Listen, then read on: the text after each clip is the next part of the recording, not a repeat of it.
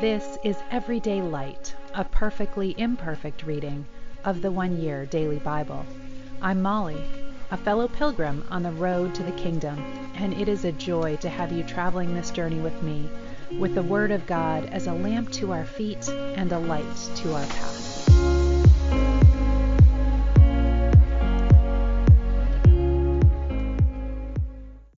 Welcome. This is the One Year Bible reading for June 7th, and we begin today in 1 Kings chapter 2. As the time of King David's death approached, he gave this charge to his son Solomon. I am going where everyone on earth must someday go. Take courage and be a man. Observe the requirements of the Lord your God and follow all his ways. Keep the decrees, commands, regulations, and laws written in the law of Moses, so that you will be successful in all you do and wherever you go. If you do this, then the Lord will keep the promise he made to me. He told me, if your descendants live as they should and follow me faithfully with all their heart and soul, one of them will always sit on the throne of Israel. And there is something else. You know what Joab, son of Zeruiah, did to me when he murdered my two army commanders, Abner, son of Ner, and Amasa, son of Jether. He pretended it was an act of war, but it was done in a time of peace, staining his belt and sandals with innocent blood. Do with him what you think best, but don't let him grow old and go to his grave in peace. Be kind to the sons of Barzillai of Gilead. Make them permanent guests at your table, for they took care of me when I fled from your brother Absalom. And remember Shimei, son of Gera, the man from Bahurim in Benjamin. He cursed me with a terrible curse as I was fleeing to Mahanaim. When he came down to meet me at the Jordan River, I swore by the Lord that I would not kill him. But that oath does not make him innocent. You are a wise man, and you will know how to arrange a bloody death for him. Then David died and was buried with his ancestors in the city of David. David had reigned for 40 years over Israel, 7 of them in Hebron and 33 in Jerusalem. Solomon became king and sat on the throne of David his father, and his kingdom was firmly established. One day Adonijah, whose mother was Haggith, came to see Bathsheba, Solomon's mother. "Have you come with peaceful intentions?" she asked him. "Yes," he said, "I come in peace. In fact, I have a favor to ask of you." "What is it?" she asked. He replied, "As you know, the kingdom was rightfully mine. All Israel wanted me to be the next king, but the tables were turned, and the kingdom went to my brother instead, for that is the way the Lord wanted it. So now I have just one favor to ask of you. Please don't turn me down." "What is it?" she asked. He replied, "Speak to King Solomon on my behalf, for I know he will do anything you ask. Ask him to let me marry Abishag, the girl from Shunem." Remember, she was the one who was caring for David in his old age.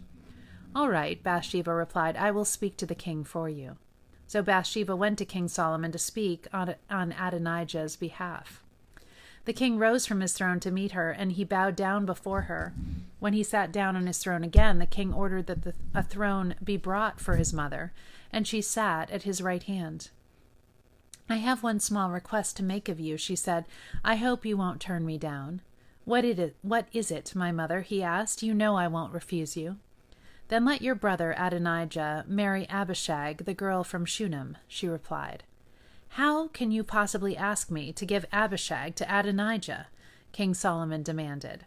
"You might as well ask me to give him the kingdom. You know that he is my older brother, and that he has Abiathar the priest and Joab, son of Zeruiah, on his side." Then King Solomon made a vow before the Lord, "May God strike me and even kill me if Adonijah has not sealed his fate with this request. The Lord has confirmed me and placed me on the throne of my father David. He has established my dynasty as he promised. So as surely as the Lord lives, Adonijah will die this very day."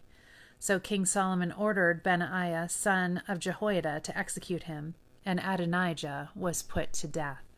Then the king said to Abiathar the priest, "Go back to your home in Anathoth. You deserve to die, but I will not kill you now, because you carried the ark of the sovereign Lord for my father David, and you shared all his hardships." So Solomon deposed Abiathar from his position as priest of the Lord, thereby fulfilling the prophecy of the Lord that the Lord had given at Shiloh concerning the descendants of Eli. Joab had not joined Absalom's earlier rebellion, but he had joined Adonijah's rebellion. So when Joab heard about Adonijah's death, he ran to the sacred tent of the Lord and grabbed on to the horns of the altar. When this was reported to King Solomon, he sent Benaiah son of Jehoiada to execute him. Benaiah went to the sacred tent of the Lord and said to Joab, "The king orders you to come out." But Joab answered, "No, I will die here." So Benaiah returned to the king and told him what Joab had said. "Do as he said," the king replied. "Kill him there beside the altar and bury him. This will remove the guilt of Joab's senseless murders from me and my father's family. The Lord will repay him for the murders of 2 men who were more righteous and better than he. For my father knew nothing about the deaths of Abner son of Ner, commander of the army of Israel, and of Amasa son of Jether, commander of the army of Judah. May their blood be on Joab and his descendants forever, and may the Lord grant peace forever to David, his descendants, his dynasty, and his throne." So Benaiah son of Jehoiada returned to the sacred tent and killed Joab, and he was buried at his home in the wilderness. Then the king appointed Benaiah to command the army in place of Joab, and he installed Zadok the priest to take the place of Abiathar. The king then sent for Shimei and told him, "Build a house here in Jerusalem and live there, but don't step outside the city or go anywhere else. On the day you so much as cross the Kidron Valley, you will surely die, and your blood will be on your own hands." Shimei replied, "Your sentence is fair. I will do whatever my lord the king commands." So Shimei lived in Jerusalem for a long time. But 3 years later, 2 of Shimei's slaves ran away to King Achish, son of Maacah, in Gath. When Shimei learned where they were, he saddled his donkey and went to Gath to search for them. When he found them, he brought them back to Jerusalem. Solomon heard that Shimei had left Jerusalem and had gone to Gath and returned. So the king sent for Shimei and demanded, "Didn't I make you swear by the Lord and warn you not to go anywhere else, or you would surely die? And you replied, 'The sentence is fair. I will do as you say.' Then why haven't you kept your oath to the Lord and obeyed my command?" The king also said to Shimei, "You certainly remember all the wicked things you did to my father David. May the Lord now bring that evil on your own head, and may I, King Solomon, receive the Lord's blessings, and may one of David's descendants always sit on this throne in the presence of the Lord." Then, at the king's command, Benaiah son of Jehoiada took Shimei outside and killed him. So the kingdom was now firmly in Solomon's grip. Solomon made an alliance with Pharaoh, the king of Egypt, and married one of his daughters. He brought her to live in the city of David until he could finish building his palace and the temple of the Lord and the wall around the city. At that time, the people of Israel sacrificed their offerings at local places of worship, for a temple honoring the name of the Lord had not yet been built. Acts chapter 5. But there was a certain man, and it starts with a but, because it's talking about the unity of the Christian community and the fact that they would sell their property and share it amongst themselves, and hence the but. But there was a certain man named Ananias, who, with his wife Sapphira, sold some property. He brought part of the money to the apostles, claiming it was the full amount. With his wife's consent, he kept the rest. Then Peter said, "Ananias, why have you let Satan fill your heart? You lied to the Holy Spirit, and you kept some of the money for yourself. The property was yours to sell or not sell, as you wished. And after selling it, the money was also yours to give away. How could you do a thing like this? You weren't lying to us, but to God."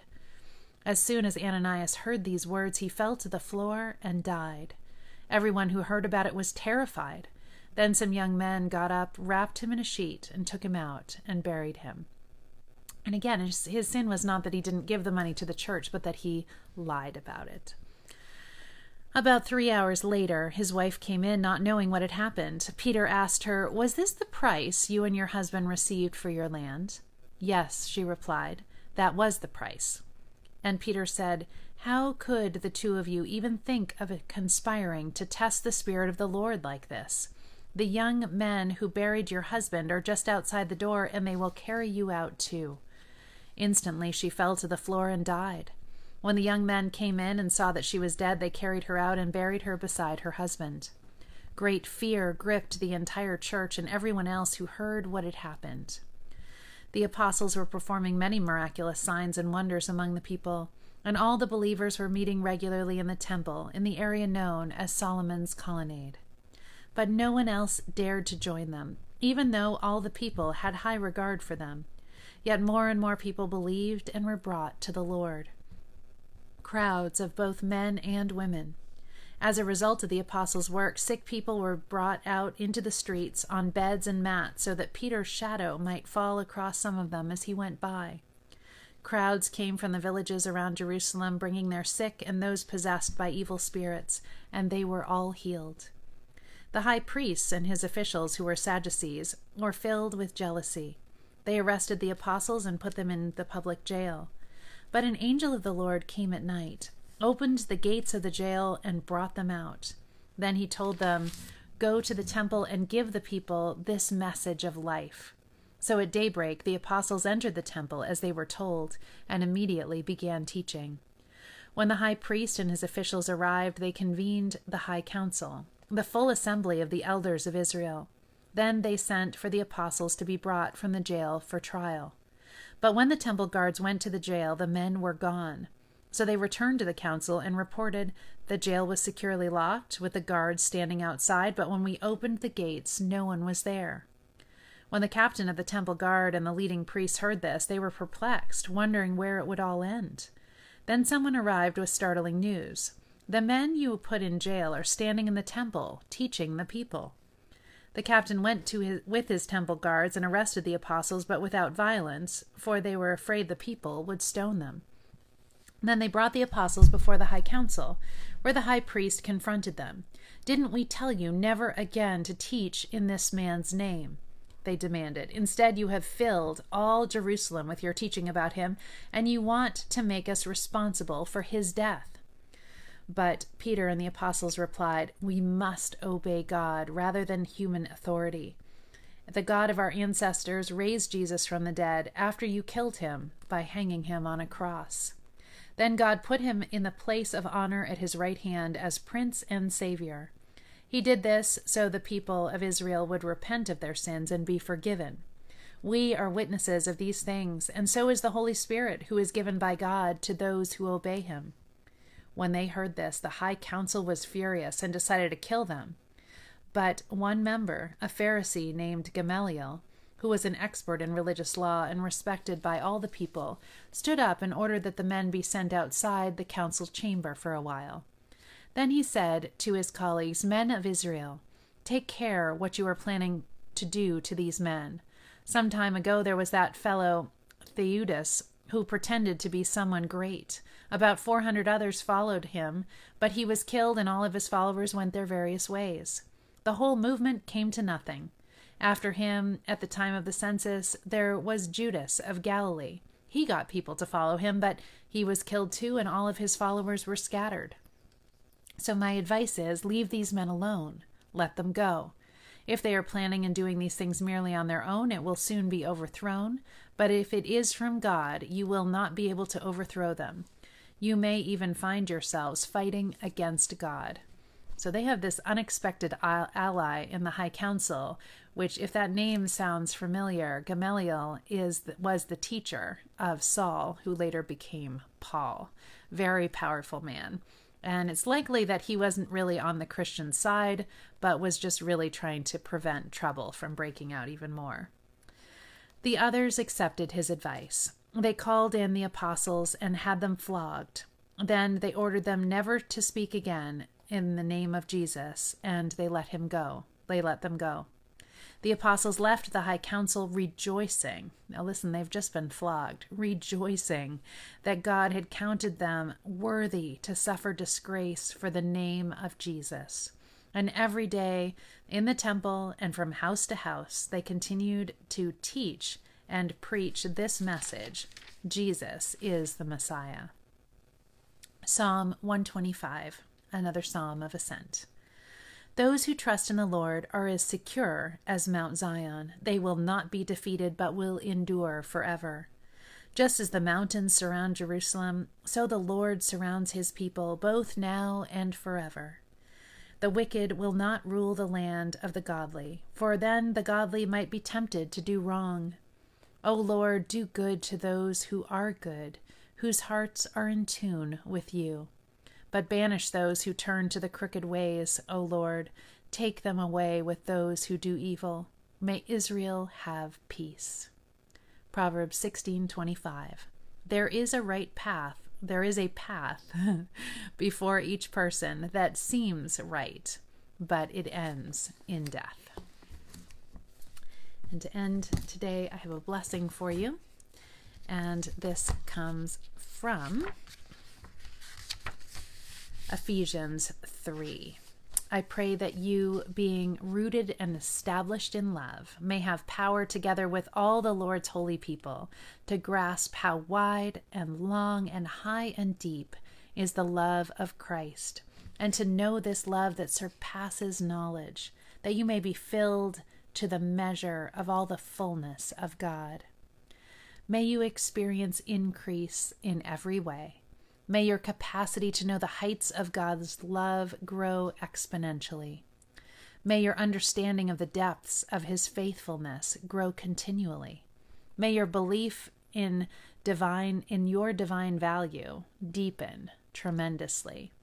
And in the days ahead, may your willingness to trust God with every detail of your life change profoundly. You are deeply loved, deeply called, and profoundly cared for. May you live out of this truth. Walk in humble confidence today. Love you all.